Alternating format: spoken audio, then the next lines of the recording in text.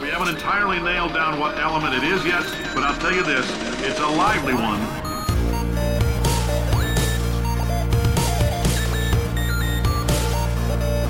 Let's give your parents a call right now. Hello, welcome to episode number 91 of Gaming with the Moms. My name is Nicole Tanner. I have been writing about games, promoting games, and marketing games for more than 10 years, which is a long time. Our other resident mom, Regina, is traveling with her family, so she won't be joining us this week. So it's just me and Steven Dutzman, who is editor and founder of Engage Family Gaming and the father of 3. Hi, Steven. Hi, Nicole. How are you? I'm pretty good. For those listeners who don't know that, or he says it a lot, so you should know, that Steven lives in Connecticut, which means he is buried under snow right now. How much snow have you guys gotten? We got 2 feet, and drifts as high as 4. Wow. Which is what I had to dig out today because my snowblower is broken. So I had to do it all by hand. Now, the cool part is I have this really cool, giant, yellow shovel that's like really big and can move a very large number of cubic feet of snow at once, which is good. But I still had to move a lot of it. Shout out to my wife and my older son who I looked at him and I said, bro, you got to help. So shout out to the 2 of them for helping. I'm ready to go back to work because I haven't been at my day job in a couple of days. Now that is sad. But, you know. Yeah. So my husband is in England, again. It happens a lot, but so that left his I'm going to say quote unquote Final Fantasy duty was left to me because Anna has been sitting and watching him play Final Fantasy like constantly, and so she asked the other day to play Final Fantasy, and I told her, I'm like, honey, I haven't even played this game at all, so I'm not going to be anywhere near as good as Daddy. It's going to take me a long time to figure things out. So would you like to watch me play Horizon instead?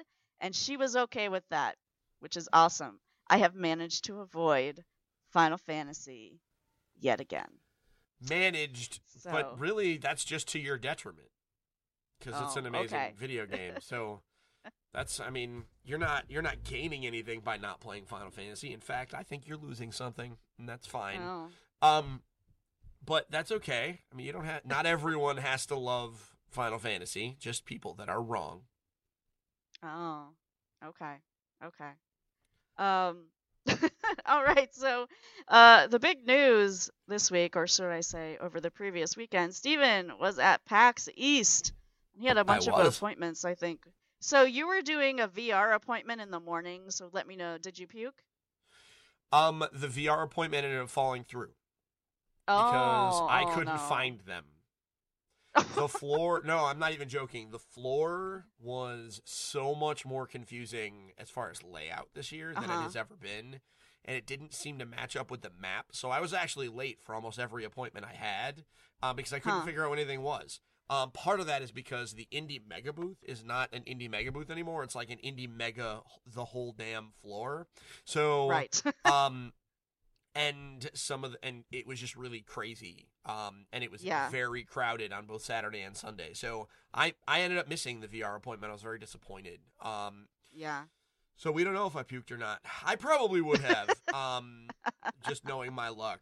But I played a lot of other really good games, though. Not gonna lie. All right, let's hear about some of those. So for full details of everything I played, listen to this past Monday's episode of Engage Family Gaming Podcast. It's about 25 minutes long. I actually recorded it while driving home.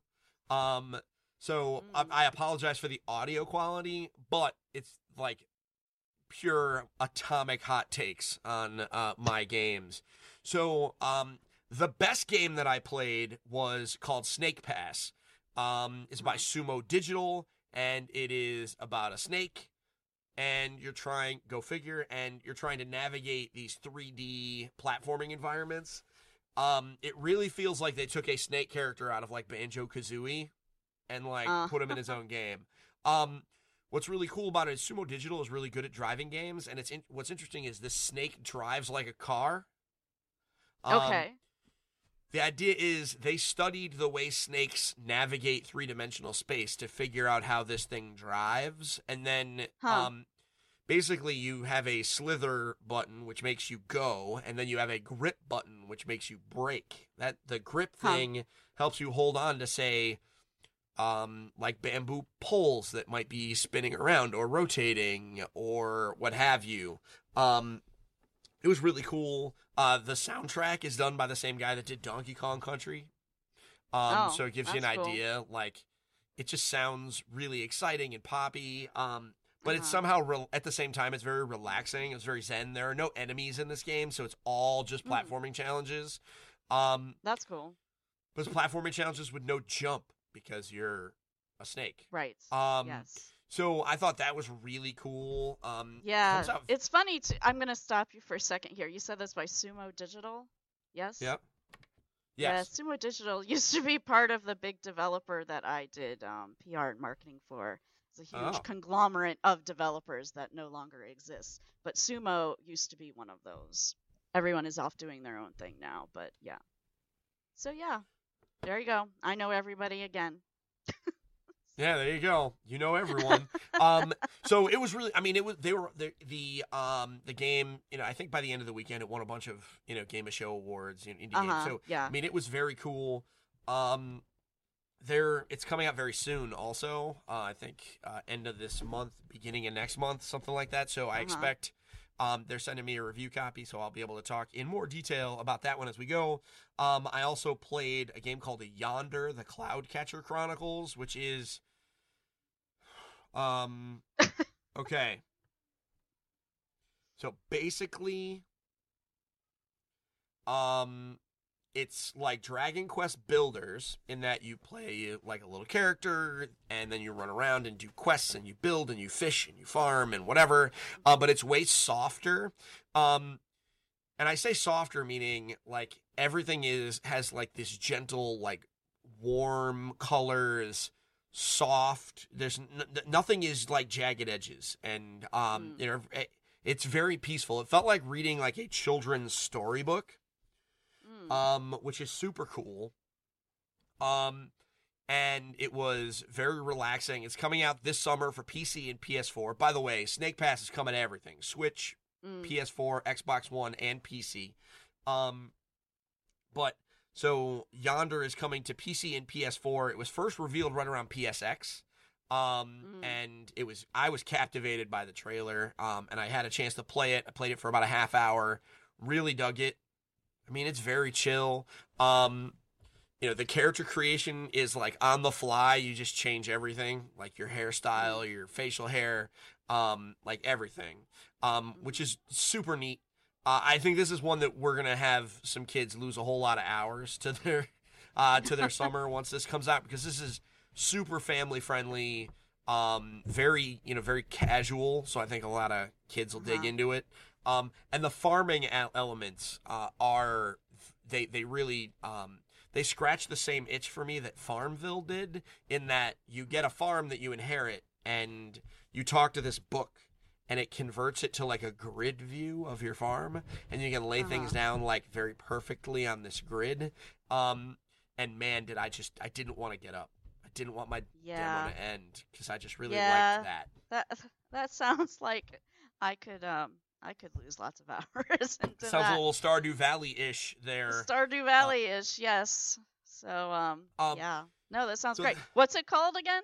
It's called Yonder, the Cloudcatcher Chronicles. The story is you're a little kid that shipwrecks on an island, and you have to kind of you learn about this place as you quest in it, and all the people are super friendly, and eventually there's a story.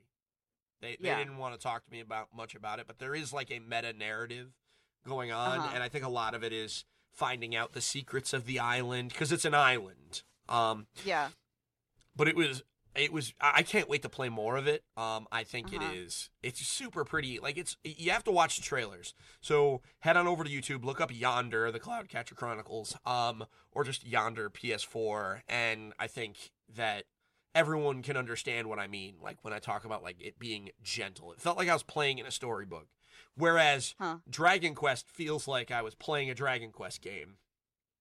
It just so happened that I was doing different stuff. This feels like I was playing a children's storybook, and it was very cool. I played this real-time strategy game called Northgard, which is on Steam Early Access, and it is blowing up on Steam right now. Basically, what's cool about it is you are Viking clans. That by itself, who cares, right? Whatever, But what's really cool about it is an RTS that, RTS meaning real-time strategy game, that is that right from the jump has multiple paths to victory. Whereas the vast majority of them might have an objective-based one, depending on like the map, or it's just kick the other guy in the teeth until they're dead. Yeah. This one has other options that are, like there's a fame-based one, which is about like controlling territory, and you earn fame in different ways. There's a lore one where you assign dudes as lore masters to these nodes on the map that are kind of capturable and defendable. I really dug it. Cartoony graphics, not a lot of blood, which I was super excited about because, I hear Viking warriors and I'm like, man, am I going to be able to show this to my kid? And I can. It's very far along in early access.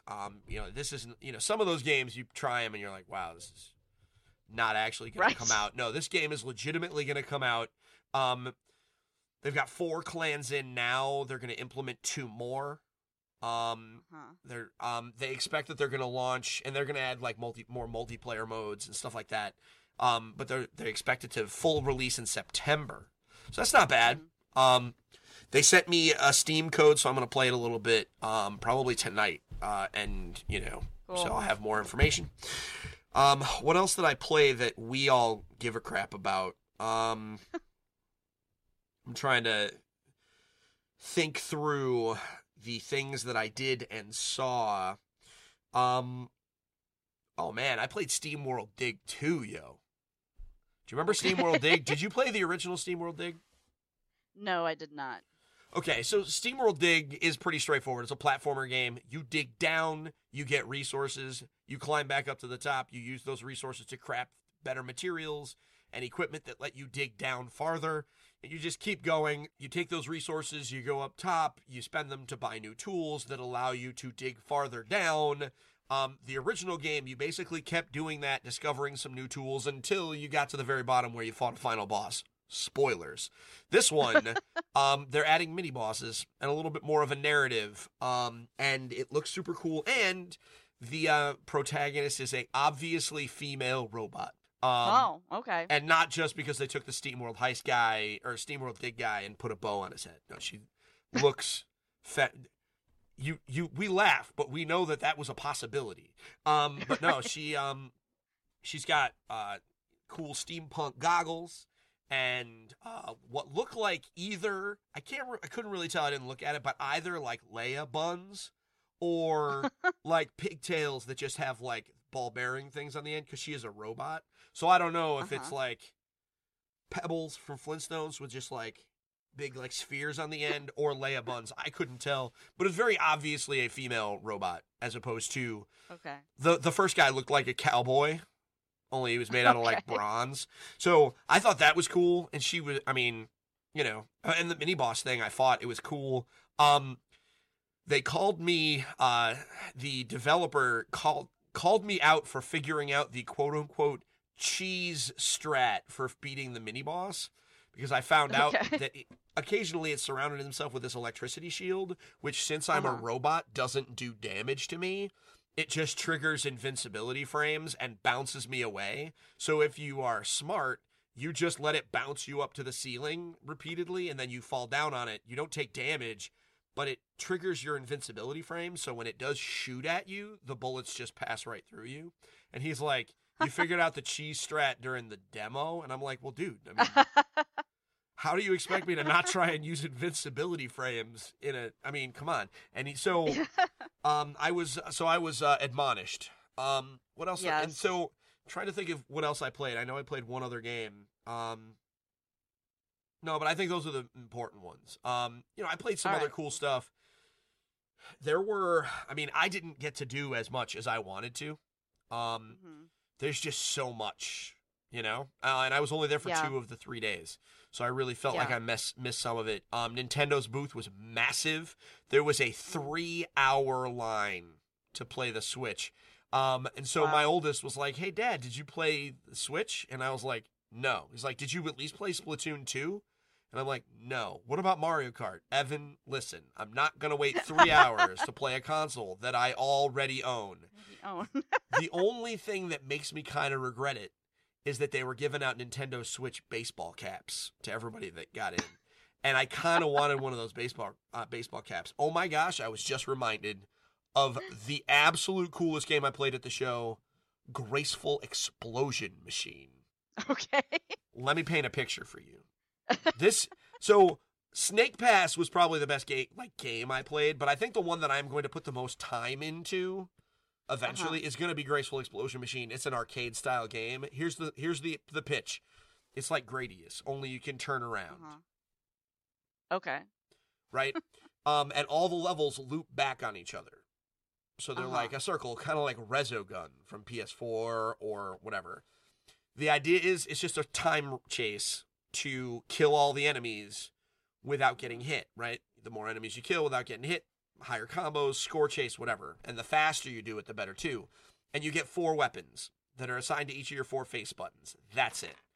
And everything is like bright yellows and oranges and pinks and purples. It's very it's not neon. It's not pastel. It's somewhere in between. Bright shape, bright colors, very simple shapes. Your spaceship is just so not even there. It's launching exclusively on the Switch later on in April. It's coming out before Mario Kart, and they're very nervous about that because they know that this is the period of time. Because this is a period of time where every game that comes to the Switch is getting scrutinized. Yeah. And so they're nervous, but man, they shouldn't be. That game is super sick. I had so much fun. I had the developer sitting next to me, and every time I figured out something, he was taking notes, oh, this guy knows what he's doing, which was interesting because that's the first time anyone's ever implied that I knew what I was doing.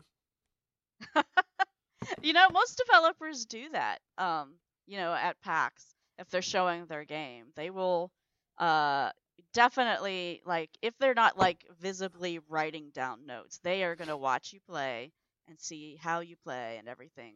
And that's good. I remember the first Lego game that I ever played was the Lego Harry Potter years 1 through 4. And I got a demo from Traveler's Tales. They developed the games, and I got a demo. I sat down. This is when I IGN. I sat down, and I'm like, okay, what are the controls? And they're like, well, why don't you just try what you think? We'll see how what you think and whether that's right. And I'm like, okay. So, tried all the buttons. Basically, they wanted to see how accessible it was, so people would be using. I thought that was a cool approach. Not that, you should just throw people games without giving them any direction. But being that you worked at IGN, they probably assumed that you had a fair vocabulary for 3D platformers. You probably touched a game or two, Yeah. I'm just saying. All right. Yes. Yeah. So what about cosplay? Did you see any really good cosplay? My God, I saw so many divas, so much diva. It was I even saw a dude dressed up as diva.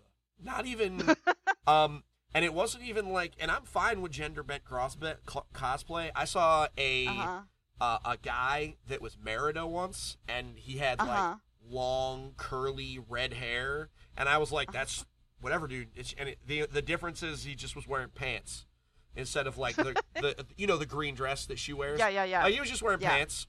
I was like, whatever. It was Merida. So I'm not opposed to that, but that dude was just legit just wearing Diva's cat suit. I was like, man, you get down with yourself, bro. You get down with yourself, bro. There were a lot, and you know what? I admired I am comfortable saying that I was very much admiring the craftsmanship of all of their costuming. They did very good. Yes. I don't know if they were hand making them or if there's a company that makes the Diva cat suit. I don't know. I really tried to not pay too much attention because it's a cat suit. So if I'm paying too much attention, I'm being skeevy. So I'm trying to not be that guy. Yeah. Some costumes it's easy to pay attention to without looking creepy. Yeah. Divas is Yes. not one of them. But man, I saw a lot of Diva. I saw a lot of who's the cowboy from Overwatch? The cowboy, I forget his name. Oh my God, Steven. I don't play How as is him. it that? I don't play as him. I know.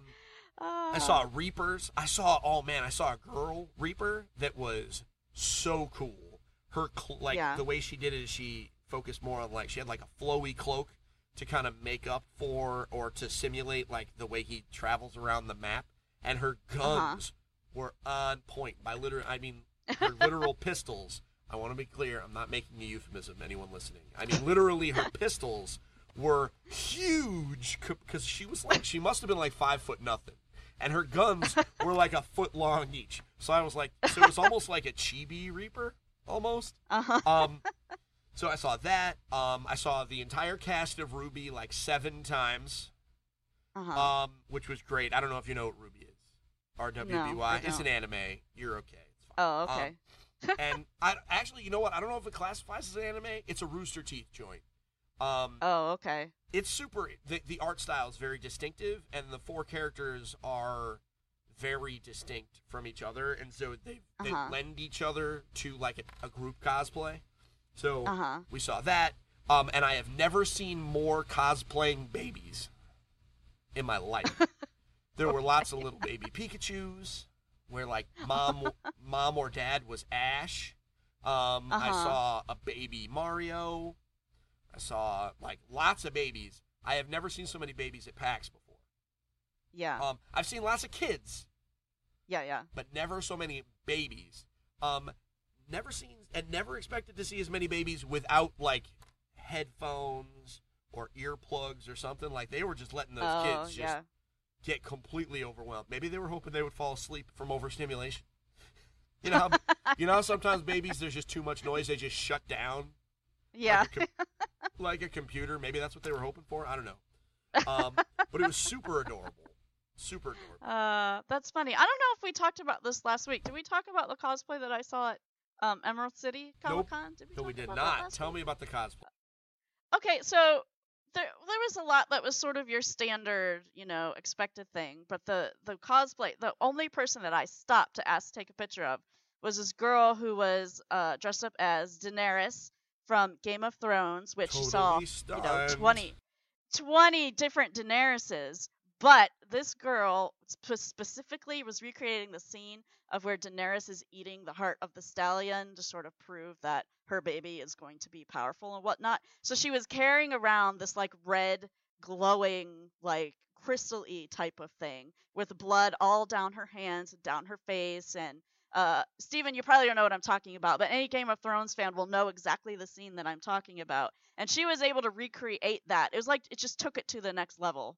It's one thing to buy the wig and walk around as Daenerys. It's another thing to put all that extra effort into it. So that, speaking of someone putting extra effort into it, there was a woman that was there. I'm sure that she's in some cosplay gallery around from the show. But she was doing Spider Woman, like Venom, like being taken over by the symbiote, and she was mid-transformation, so she had like the black lines of the symbiote like coming up from her torso up onto her face.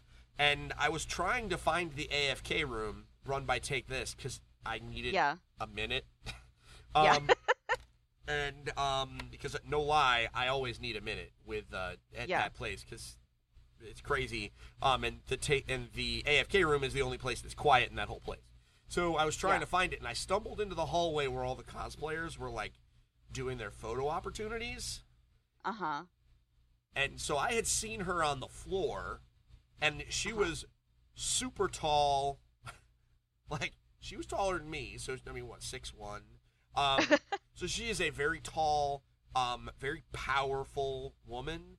And she was a very convincing Spider-Man woman, because she was very flexible. And I was like, you are terrifying me right now. But the makeup job was amazing, because first I thought it was just a bodysuit, and then as I walked closer, I was like, crap, somebody painted that on your body.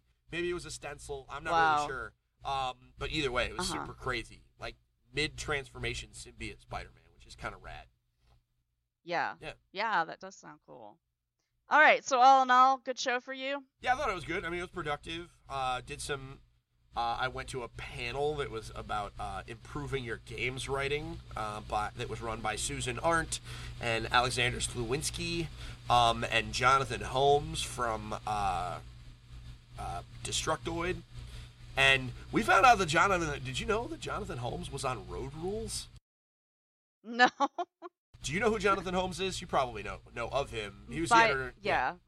Yeah, So- I know of him, yes. Yeah. So he talked about how he was on the season 5 of Road Rules, and Susan Arndt, who watched Road Rules religiously, never knew that was him. But when he described what he looked like on the show, she had like a complete meltdown. Wow. Well, I mean, a Susan Arndt excitement meltdown. I mean, Yes, I'm sure yeah. you've heard those because like she Yeah. was a big fan and she liked this guy and whatever. And I Yeah. learned a lot of good stuff. It was very useful. I think it was exactly what I needed it to be. So Cool. made some connections, got to play some cool games. I didn't die. That's always a good thing. It was so You didn't- cold though. Oh my You Lord. didn't catch a PAX plague? At Nope, least- I did not. Okay. I was Good, very excited. You know why? Because you can avoid that by not touching people. This is true. But you had to touch controllers, which were touched by other people. Unless you, like, hand sanitized before and after you touched I said was controller. very lucky that most of the controllers that I touched were by appointment, Uh-huh. and they were cleaning them in between appointments. I watched. Oh, There was one okay. game I went to. By the way, I met a PR woman named Wonder, and I thought that was such a cool name. And as I came in, she was cleaning the controller for the game. Okay.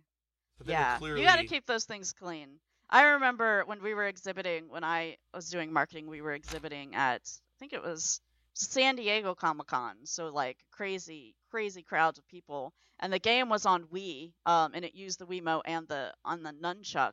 And like there is some like gross sludge like left on this controller like all the time. We were like, we had like a giant sized tub of those sanitizing wipes, and it was just disgusting. It was disgusting anyhow. Yeah, that's terrifying. All right, so that's PAX East. Yep. Won't be another PAX for a while. Is PAX West the next one? Maybe Australia? I don't know. PAX There won't be Australia. another- PAX Australia is in October. A couple okay, weeks so before yeah. PAX Unplugged. I think they probably have Chicago or something. Well, let's look. Maybe. That's what the internet Yeah, I is don't for. think so. Yeah. I All will- right. So I'll while look. while Steven's looking, we're moving to some news. Mass Effect Andromeda. It's not coming out till March 21st, but if you have EA/Origin access, you can play it right now. So that's cool. Which is it's not an unheard of thing for EA to do. Like they did that for Battlefield 1, right? Right, Steven? Yeah, EA no, Access guy? absolutely. EA Access, that's what they do. They take the Yeah. big games, they put it up there. They have indicated that the EA Access, it's going to be somewhat limited. You can play the multiplayer all you want, but the story mode will be gated. You will only be able to go so far. You can play it for the full 10 hours, but you will only be able to go so far. I'm looking forward to it. This is probably the only way I'm going to be playing this game for quite some time. So. Yeah. I'm actually not going to get to play it for quite some time either. Still working on Horizon. I want to finish that before I would start this, and that's going to be a long time. And I'm going to pull out my novel that I finished in February. Will have done its necessary hibernation, so I need to pull it out to do another draft and then look for readers, and so I want to do that first as well. So honestly, I don't see us actually buying this until like May probably. So That's only a month from now. it's a little more than a month from now. Or Anyhow. 2 months. 2 months. Yeah. So You'll get there. that's that. Yeah, I mean we will get it eventually. It's just being a parent makes you don't play things right when they come out all the time. But speaking of Mass Effect Andromeda, if you play Rock Band 4, you're going to start to see some cool Mass Effect gear in in the store for Rock Band. I'm looking at the IGN article. They have some pretty awesome pictures of the Mass Effect stuff. You can basically get up full N7 gear, which is pretty awesome. So and it's free. It's part of a free update. So that's pretty cool. Cross promotion for the win. Let's see what else is happening. So Capcom is going to be bringing a bunch of old Disney games to Xbox One and PlayStation 4. It is called the Disney Afternoon Collection and includes Chip 'n Dale Rescue Rangers, Chip 'n Dale Rescue Rangers 2, Darkwing Duck, DuckTales, DuckTales 2, and Tailspin. Have you played any of these games, Steven? I played most of them, in fact. This is super good news because most of these games are out of print or super hard to find. Right. Right? Like, this is, from a preservation perspective, this is huge. Yeah. So these are games that would have been lost to time. But the fact that they're being released on the Xbox One, and Microsoft has said that all games made Xbox One moving forward forever will be compatible with each other. This means that this is a game you're going to be able to have, so I am a huge fan of that. And they're good games. I mean, DuckTales is one of the best platformers ever made. Chip 'n Dale's Rescue Rangers is an amazing co-op experience. I think that this is definitely a nostalgia play. I don't think that a lot of kids will have any real understanding. Like, this isn't going to get marketed as like a family type thing, because I don't think kids will get it. But I'm excited. Yeah. I enjoyed these games on the NES, and being able to play them again. And from a preservation standpoint, I want them to do this all the time, just forever. Yeah. I haven't played any of these games, and I didn't know that this was coming. Actually, I didn't know about it. I before I read about it on GameSpot, which is the story that I'm looking at now. It was on my Facebook feed from my developer friend Mike. Micah is like, our game finally got announced. I'm like, oh, that's good. So that's Digital Eclipse is developing it. Digital Eclipse, if you know anything, they're all about keeping the retro world alive. Yeah, by this sounds like a good match for them. And it's $20. Yeah. That's a really good price for 6 games. Even if you only end up playing one of them, it's still worth it.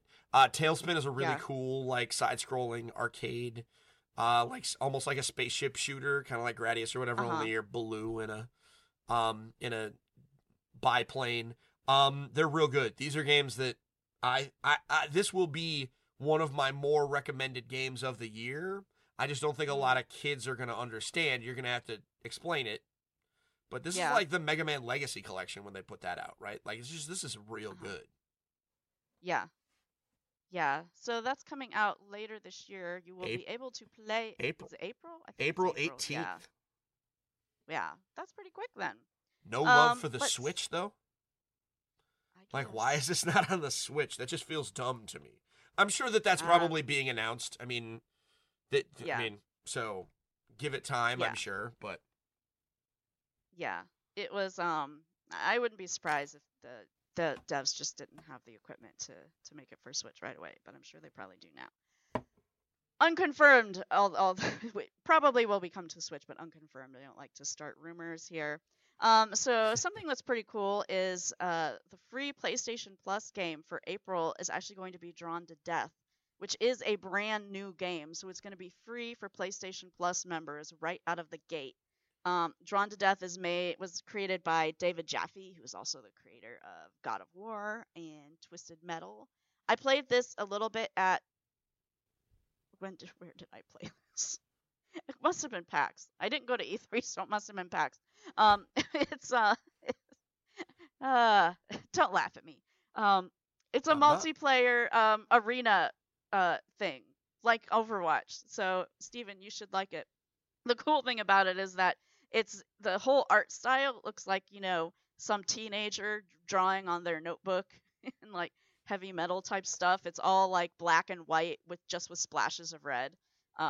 This is really, really cool art style. When I played it, it's not my thing, and I was terrible at it, which, doesn't help at all. But yeah, if you're into that sort of thing, and that's a huge deal for PlayStation Plus to get this thing for free.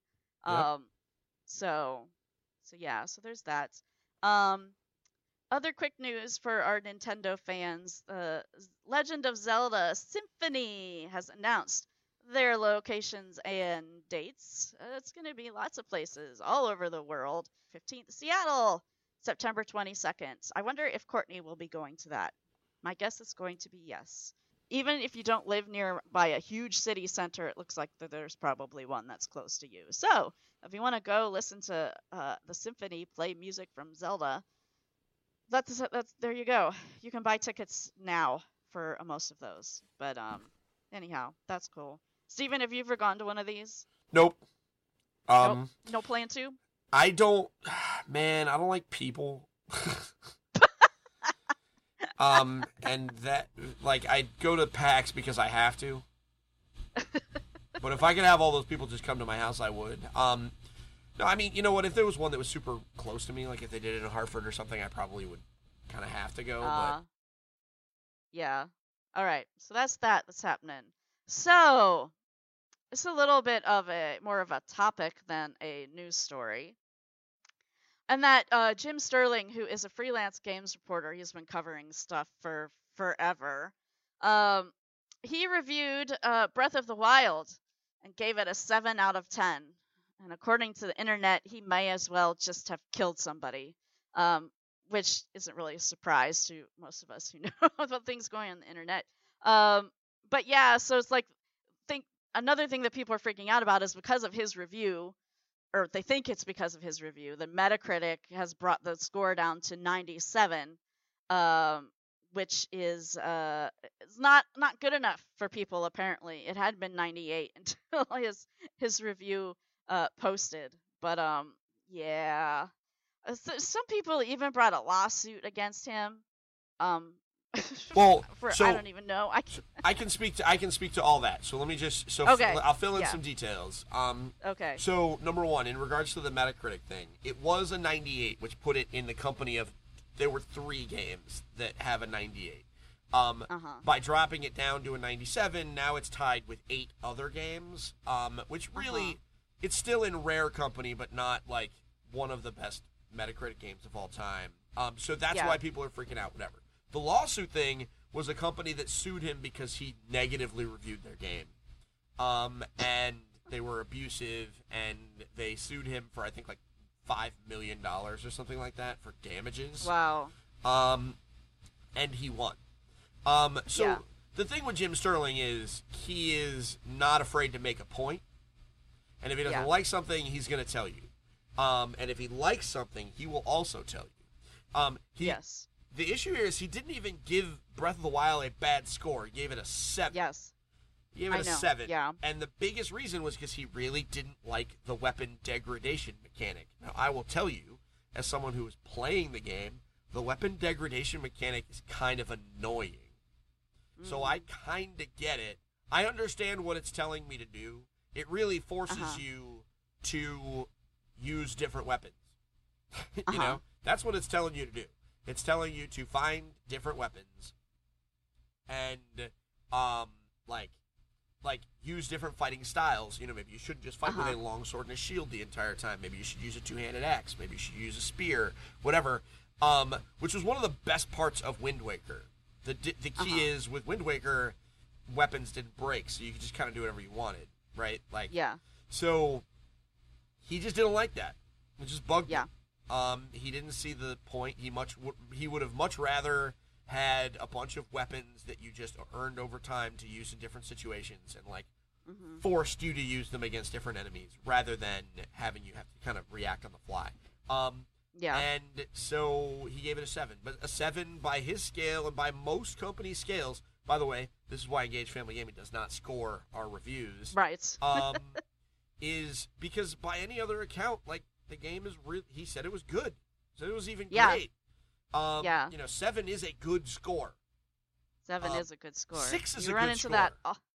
It's funny because, you know, obviously at IGN, you get into score arguments all the time, but you get some backlash. Like, I had never ever imagined the backlash I would get for giving Darkspore a 7.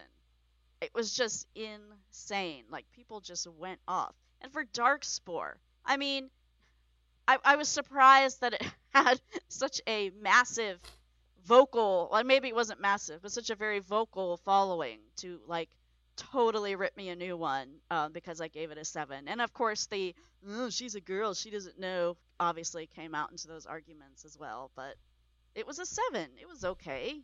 Yeah. But yeah, people get way bent out of shape. We talked about this once on Girl Fight. Dana Jungle Ward, who was on there with me, and actually who is my boss, she's wonderful. Doesn't write about games anymore, which is a little bit of a shame. But she made the point, like, these people, it's like they almost take it personally. And it's like, you know what? You like this game, that's great. I don't have to like it, but that's okay too. It doesn't mean that you're a bad person if I don't like the same games that you do. And it's just, they just get so annoyed about this. Yeah. So another thing that happened with Jim Sterling is his site has gotten a DDoS attack. So much fun there. Yeah, it's the idea that and it's just the it's embarrassing to be a Zelda fan right now is really what it is. Yeah. Because who cares if it's only a 97 on Metacritic? It is more likely than not going to be the game of the year this year, right? Like, I mean, forget whether or not what people think about my opinions. Let's look at major gaming news sites. Like, it's probably going to be game of the year in multiple different places, and it's in great company, right? Like, it's going to be kicking the crap out of games like a new Mass Effect and Horizon, and a new Red Dead game. I can't imagine even Rockstar is going to be able to beat this thing. This is a truly transcendent experience. You'll understand when you get there. Like, this thing is absolutely insane. I was playing it this afternoon. Like, it's crazy good. The fact that someone else, I don't know where we got as a society, as far as gamers, to decide that someone else not liking something has any impact at all about whether or not we like it. Right. There was a game I bought when I owned the Nintendo 64 that was called Mace: The Dark Ages. And it was a fighting game that was very much aping on Mortal Kombat, right? Objectively, it was a bad game. It was clunky as all get out. The combos were hard. The controls were non-responsive. But my brother and I, we loved that game. We learned all the characters, and we had like our own in-house meta where we decided who we were going to play and how we would play against each other. And that game was terrible. I mean, it was just awful, right? But, like, we loved it. Yeah. So who cared? Yeah. You know? Yeah. I'm looking it up right now to see what its Metacritic score was. Yeah. That's another thing, too, is Metacritic is sort of... It's sort of the bane of lots of people's existence. By lots of people, I mean game developers, because unfortunately, some companies do link bonuses or other things to Metacritic. And Metacritic, used to be like, your well-respected or well-known sites were on there, GameStop, IGN, all those guys. But now they have so many sites that they work into their scores. They're like a ridiculous amount of sites. So, I mean, you can't even take them seriously anymore, in my opinion. Yeah. It's just I mean, it's just a good place to get, I guess an average. But I really wish that game publishers wouldn't hold their teams to this ridiculous standard. I agree. It's ridiculous. So. Yeah. Fun fact, the review for Mace: The Dark Ages, as printed on GameSpot back in 1997, was by one Jeff Gersman. That's the guy that licked the Switch cartridge first. Yes. Yeah. That dude has he's been been around a long time. He's too. been in game. He's been writing about games since I was 17 years old. Yeah. Jeff, my man.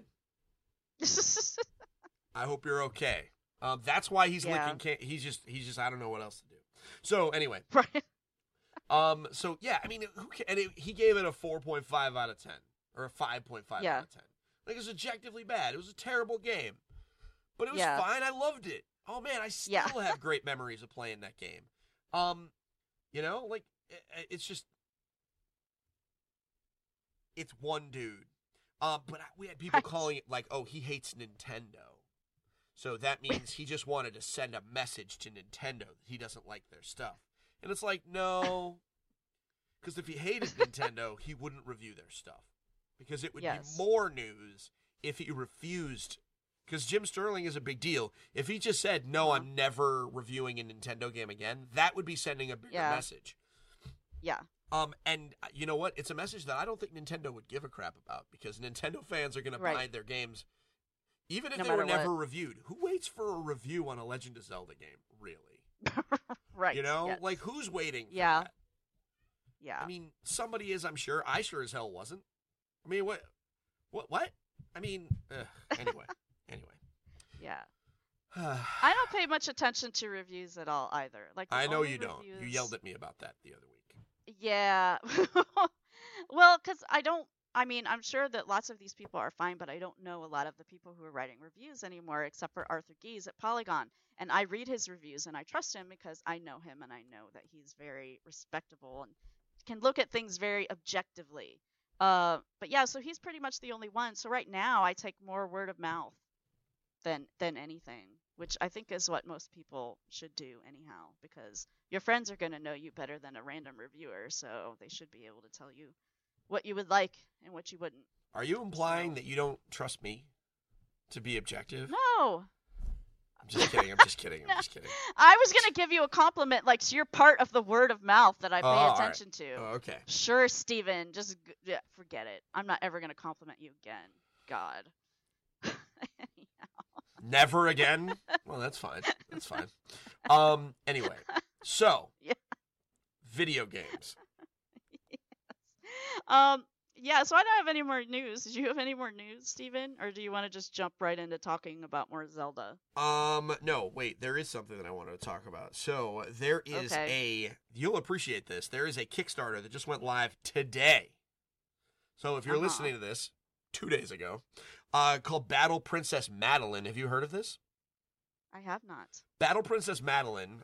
There's going to be some coverage going up on Engage Family Gaming over the coming weeks. But Battle Princess Madeline is a game designed by a dude who had a young daughter who liked to play Ghosts and Goblins, and she was disappointed that the guy in Ghosts and Goblins was a dude. And he said, well, that's fine. I can make you a game with a girl. What color armor should she wear? And she said, pink. And so he was like, fine. So it's straight up Ghosts and Goblins with obviously a more advanced art, kind of hand drawn characters.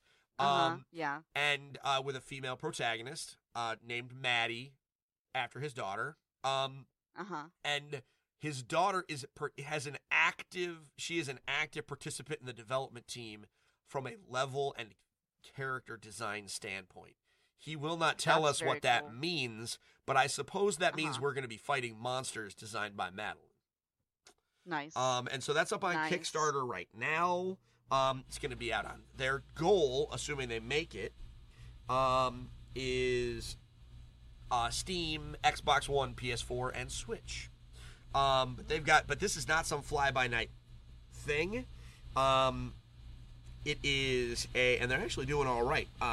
The campaign went live a couple hours ago, and they're already almost 20% of the way there. Cool. And they've got a month to go, so that's pretty good stuff. I mean, it got traffic from Eurogamer, things like that. So, they're at about 7. Yeah, they're almost at 20% of their goal. They're looking for $44,000, and they're at $7,700. So almost 20%. Wow, okay. So yeah, it's very neat. Very excited about it. I think anyone that is interested in supporting this project, which I think this is a cool project to support, get on in there and take a look at it. Oh, you know what? I said that there was no more news. Well, this isn't video game news. I totally was going to talk about this earlier, but I forgot. They released a new Wonder Woman trailer. Steven, did you see the new Wonder Woman trailer? Good God, is that trailer cool? This is the one with her origin story, right? Yes. Can I just say that the little girl they have to play like young Diana is easily the most like adorable person I've ever seen on television, or not on television, but like she is. Yeah. My God, she's like, and she looks like a young Gal Gadot. Like, yes. Could they have done like I can't imagine they could have done better. Yeah. Yeah. So, yeah, this trailer is amazing. I would say it tops the other trailers that they've released thus far. My husband would hate it because, especially if you combine it with the other trailers, you get a pretty good sense of what the story is. But that's okay. I love it. It's going to be awesome. Well, of course, I mean, it's not like, were there really going to be any surprises in Wonder Woman?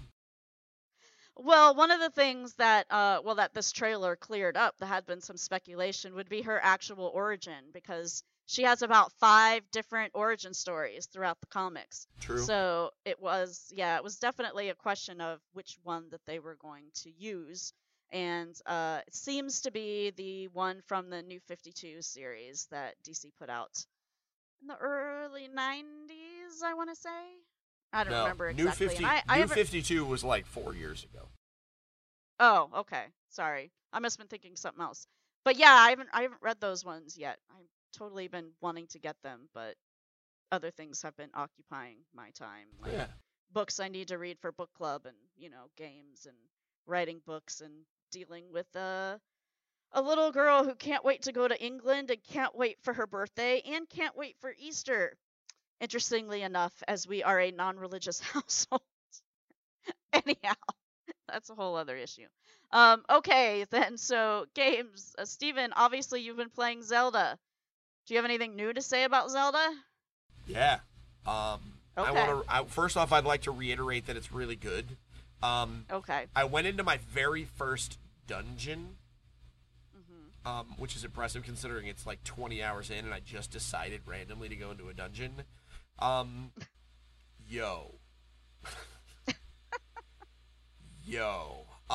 This game, it's really good. I mean, I don't really have anything else to say much other than that. It's really good. It is, the dungeon warped my brain in ways that I didn't think I was ever gonna have happen. Okay. I have never, been able to, so, without spoiling it, I have never been able to manipulate the map before. Like, I don't remember a time where I wasn't just exploring, going from room to room, and, like, opening doors is different. Like, this is one where there are whole areas that you have to interact with, and by interacting with it in a certain way, it opens up different... It's just crazy how mind-bending this Colossus was. And you're running around outside it, on top of it, but what I really liked about it is that it felt like what it was. The dungeons are very specific things, right? And you felt like you were inside that thing to scale, and it was awesome. Cool. And and so for those playing it, if you have just started it, it is worth doing these dungeons. You'll know what I'm talking about. Like, give it, what I don't even have to say it. You'll understand. It is worth doing them, because it's certainly worth it, because the rewards are well worth it. They aid you in your quest in ways that are more than, you get another heart container, blah, blah, blah, blah, blah. Like, because the thing with this game is they give you all the tools right up front. And everything you just go and you just go do it, right? So you might be like, well, why? What's the worry about doing these dungeons? No. They figured out a way to give you some really interesting stuff, and it's very cool design space. So go do it, and they're wicked cool. Don't rush. Take your time, enjoy the game, but they are worth it. Trust Mm. me. And if it feels like wet, that one's a good one to start with, I think. Okay. Have you been playing anything else, or is it pretty much just Zelda? I played more. Oh man, I played Spectre of Torment, which is Okay. the new Shovel Knight. Oh, okay. Oh, was that like a tinge of disgust? No, it was just I didn't know what you were talking about. You said it's new Shovel Knight, and I was like, oh, okay. Okay, I thought that was a No dismissive. disgust I in thought that. that was a dismissive. Okay, so No. here's the thing: if you like Shovel Knight, Spectre of Torment is more Shovel Knight, but it is way harder,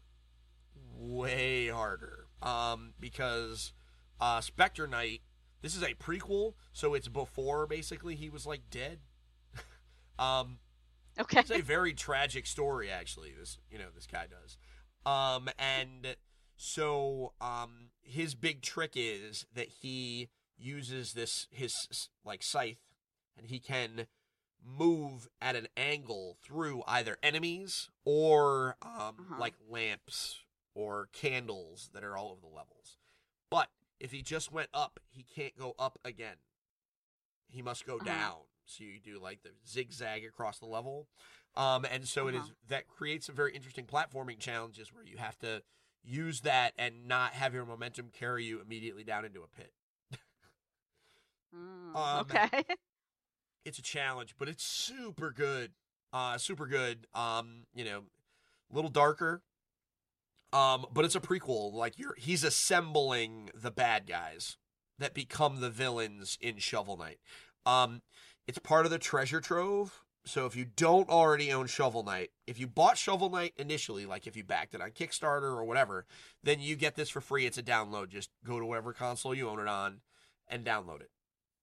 If you've never bought it, I highly recommend buying the treasure trove because it includes Shovel Knight, and Plague Knight, and now Spectre Knight, and will eventually include King Knight and a battle mode. So it'll be worth it to have, to spend the $25 and just get all 4 of these games. Because if this were put out back on the NES, this would have just been Shovel Knight 2. Or Shovel Knight, maybe Shovel Knight 3, depending on how they wanted to do, what they want to do with Plague Knight. But it is completely different, all new levels, all new bosses. It's rad. Rad. What about you? Cool. What have you been playing? I haven't.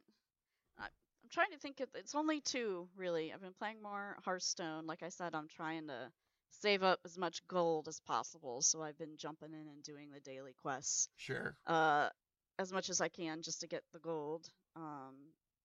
But some of my quests have been like kind of annoying. So like they'll say like win 3 games or 5 games playing as such and such class.